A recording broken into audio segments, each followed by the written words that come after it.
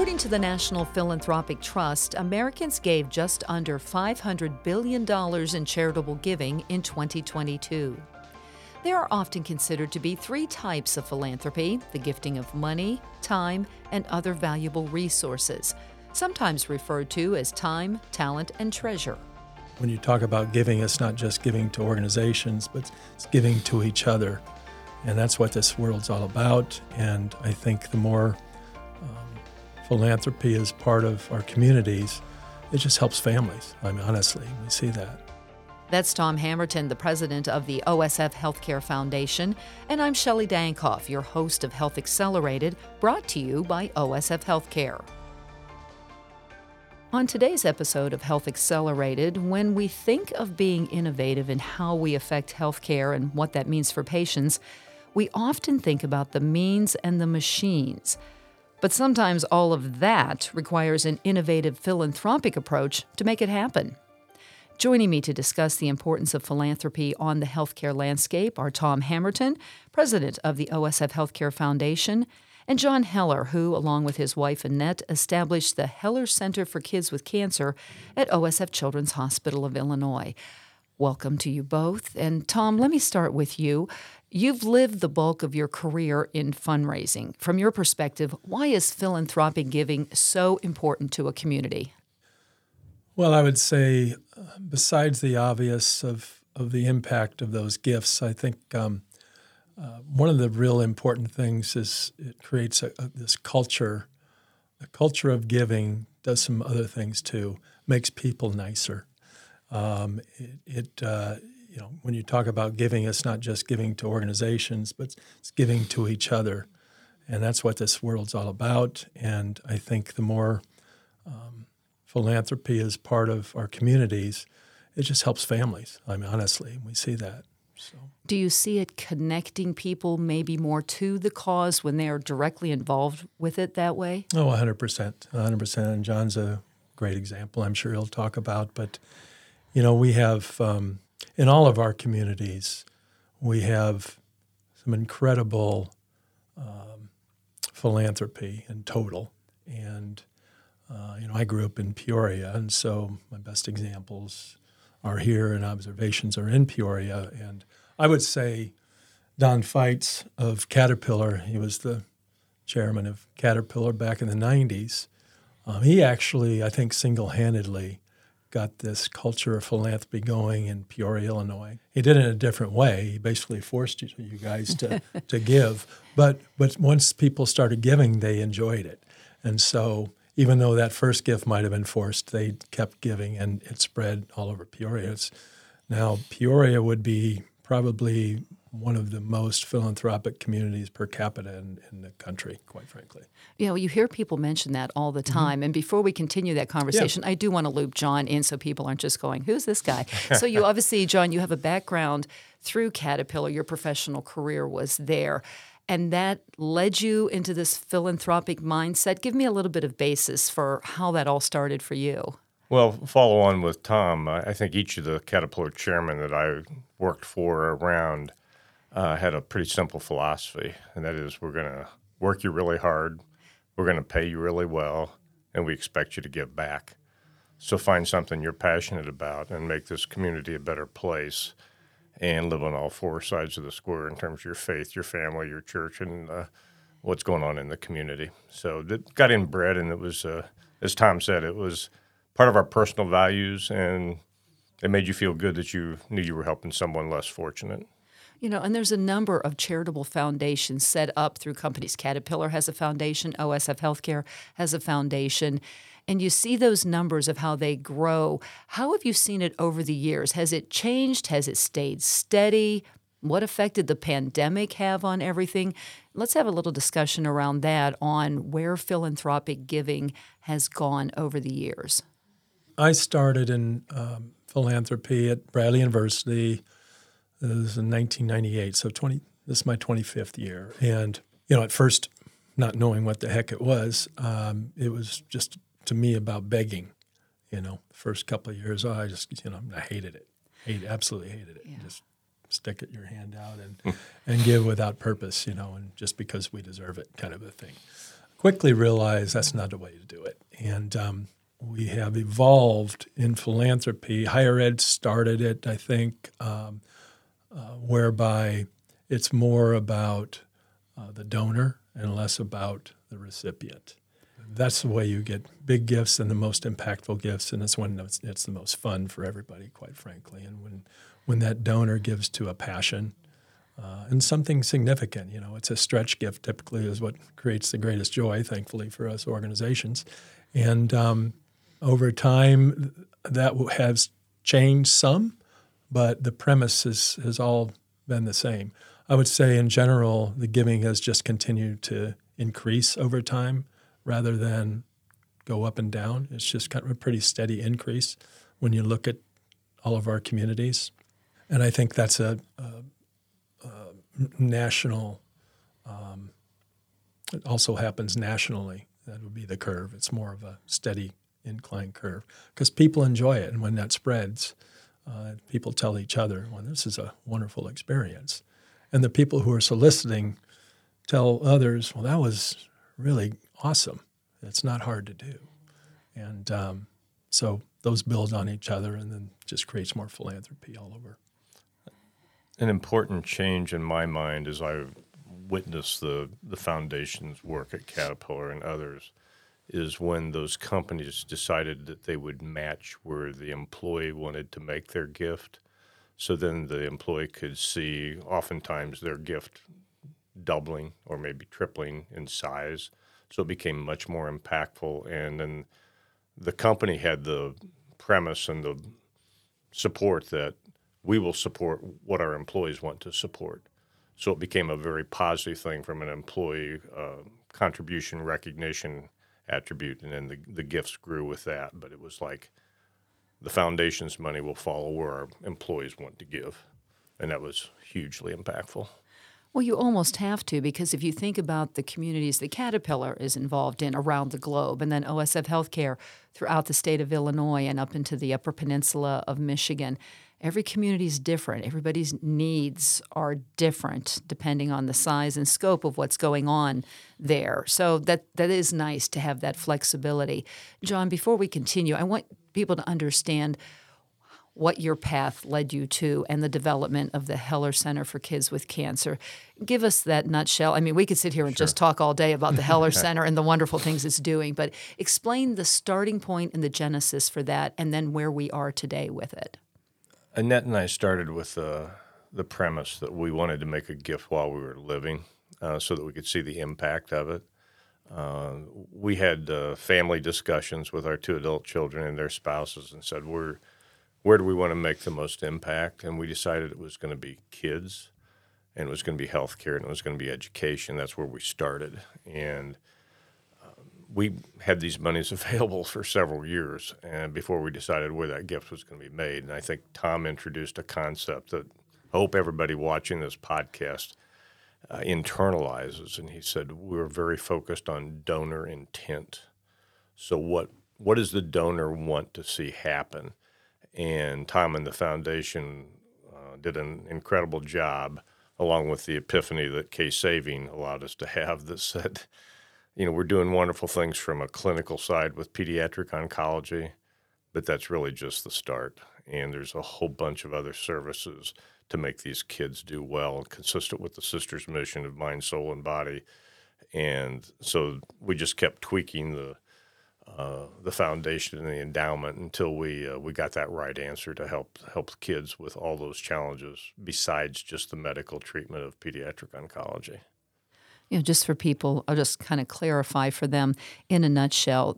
The Heller Center for Kids with Cancer supports the entire family, helping patients, parents, and siblings face the obstacles and trauma a cancer diagnosis creates. It provides critical, non-medical support services to help children complete their education, develop coping skills, and grow into adulthood, because we're helping cure cancer with kids, which is a wonderful thing.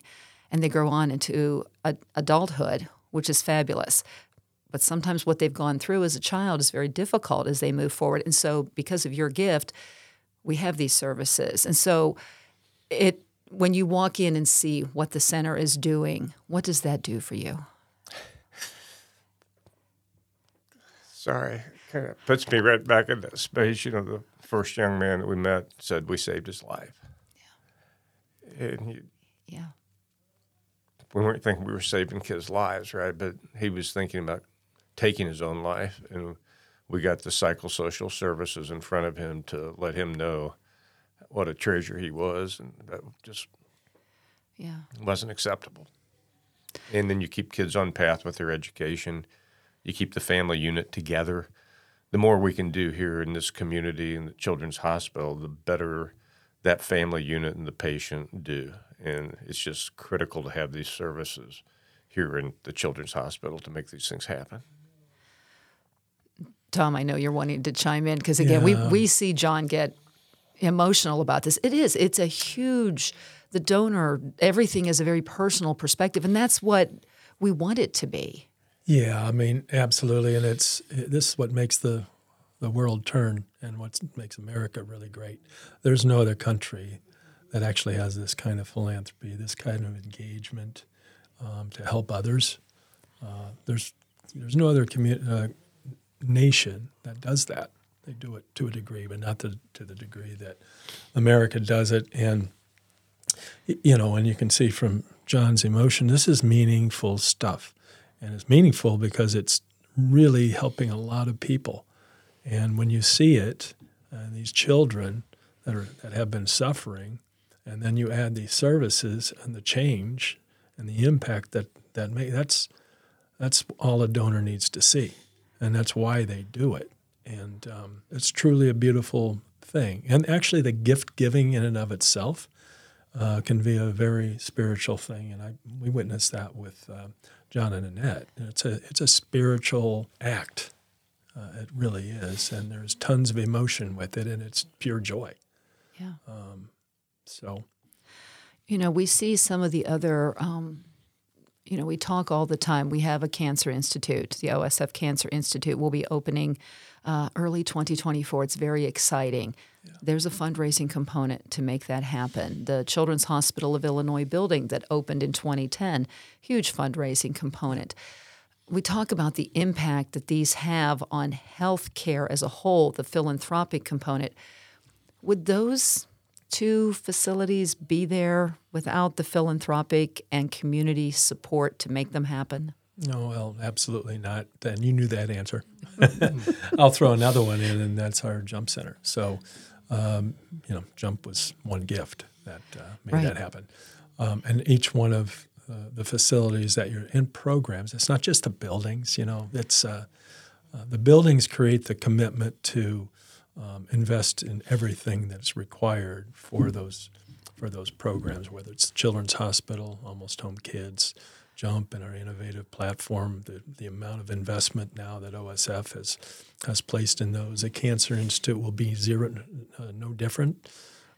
Yes, that building costs $250 million. The community is going to be giving $100 million of that. It's really the community's building, and it's going to be the community's program. There's going to be another $200 million invested in people and research.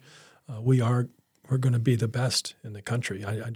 We know that, and that's what philanthropy does. Children's Hospital is going to be the best in the country as well, with gifts and programs like John and Annette have created. And it just creates this excitement. People want to be a part of winners. And philanthropy allows for the path to win. And people just like to win. And winning means you're helping a lot of people. We want to also make clear to people in fundraising and philanthropy, oftentimes you hear the 3 T's: time, treasure, and talent. Obviously, the treasure is wonderful to be able to support that way, but some people can't. It's just not a thing. But volunteers are a huge part of the philanthropy landscape, aren't they? Correct. Yeah, 100%. I mean, John and Annette do all 3 of those in a monster way. They're heavily engaged with the Heller Center, but they also have engaged others who don't have, that type of treasure to be able. They would if they could, but they just don't at this point in their life.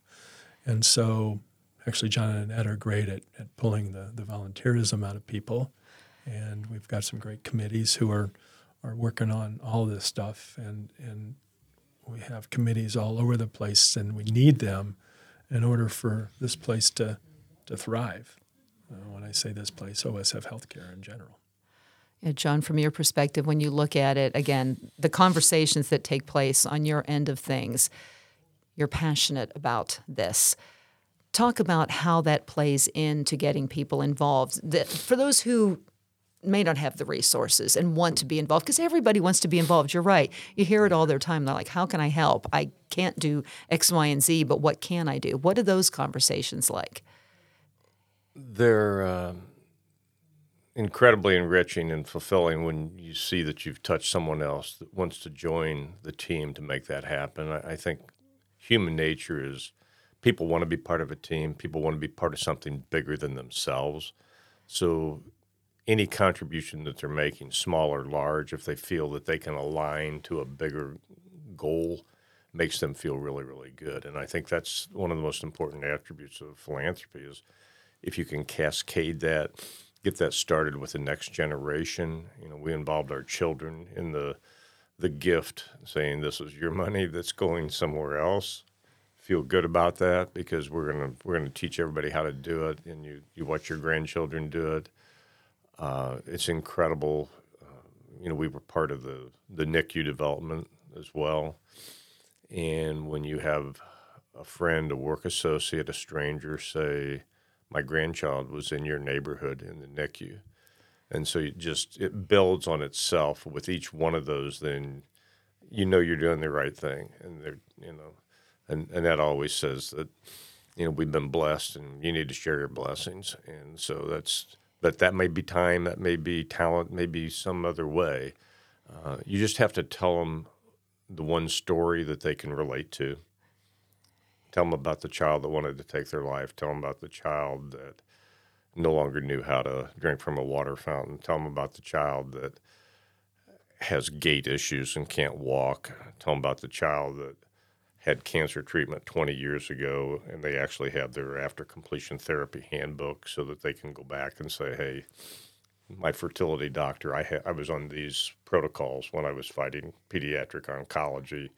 And when you're enabling something for the future, it's rewarding beyond belief. The other thing I notice, the young people who are doing the fundraising, I think that is so neat when you see these groups that lemonade stands or a variety of things, and they're just out there, whatever their strength is. It could be dribbling a basketball or whatever, and fine, they're raising the money and doing that. And I think you capture it. Just shows how exponentially one little act can grow into other things. So that's the really neat part, when you can just have fun, go out there and share whatever your passion is. And then it grows. And it can be community specific, can't it? Yes. Yeah, and healthcare philanthropy really is mostly local, not completely. So, it is. There are teams, little teams within every community, which makes it a lot of fun. They can do it side by side for an initiative that they see. I think that's an important component for a lot of people as well. That's tangible. And they can see, and then they'll be able to see the difference and watch things change real time. I know one of the other areas that we've been exploring is this whole thing with cryptocurrency. Yeah. It's interesting. It's fascinating. I don't totally understand all of it. Yeah. I'll openly admit that. But it's kind of an interesting, exciting new opportunity for fundraising, isn't it? Well, it is, and hopefully the bugs, there's bugs that hopefully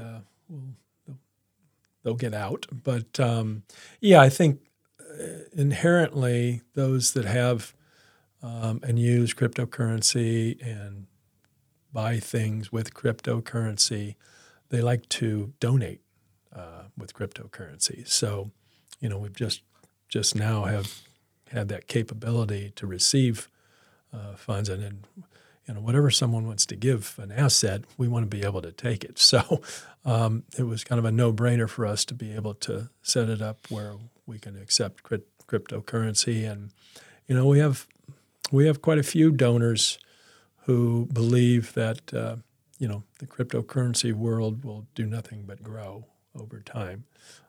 We're prepared if it does. That's a good problem to have, right? Yeah.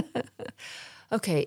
As we wrap this up, what final thoughts do you want to leave people with in regards to philanthropic giving, the healthcare landscape, and how the two can collaborate and innovate together for a broad number of possibilities down the road? John, I'll start with you on that. One of the most rewarding things for Annette and myself was as we worked toward making this gift. Many times the treasures that are available come from the business world in one shape or another, right? That's where a lot of the money gets made in the way capitalism works. The foundation was very willing to work with another simple concept of outcome-based services that says if I'm going to make this gift, I want to know this gift is being put to use in a very significant, impactful way. And when you work with an organization like the Children's Hospital, the foundation, that says, no, we're very willing to measure, because I grew up in an environment, what gets measured gets done. So if you want things to get done, you measure them. And healthcare is no different, right? And some of the outcomes are pretty easy to measure. Some are a little more challenging. But that made our commitment and our ability to go out and further socialize the need, because we could commit, look, we're measuring this stuff. We can demonstrate what we're doing, and you know that your money has been put to good work and good use, and children are benefiting from that. And so it's just another component of philanthropy that says, let's measure what we're doing so that we know that we're being good stewards, because that's another one of the key elements of philanthropy is, right, being good stewards of whatever resources we have. Tom, final word to you. Well, one thing I learned a long time ago was that there's only one thing that makes people happy after they have reached a certain level of wealth, and that is by giving it away. And it's a true researched statement, and I'll take it one step further. I think the happiness that philanthropy and giving for not just the recipients, but the donors and everyone else that is and the beneficiaries, they all become a team, and they all equally express joy with that. And John used the word team and how most people enjoy being on a team. Well, that team is pretty special, right? That team is doing some incredible things. And the OSF system is really about the mission, and it just fits right along with the mission. And I've enjoyed it for 15 years, and I hope I have a few more. Maybe one other last thought from me. This may not be exactly right, Sister Judith Ann, so I apologize if I don't get this. But what I recall her telling me and Annette was, you don't know what your treasures are until you give them away. It's a good statement. And another way of saying what Tom says, where the joy comes from. Yeah. Well, and on that, nothing more to say. John Heller, Tom Hammerton, thank you so much for being with us today. Thank you, Shelli. Thanks. Listen and subscribe on your favorite podcast app.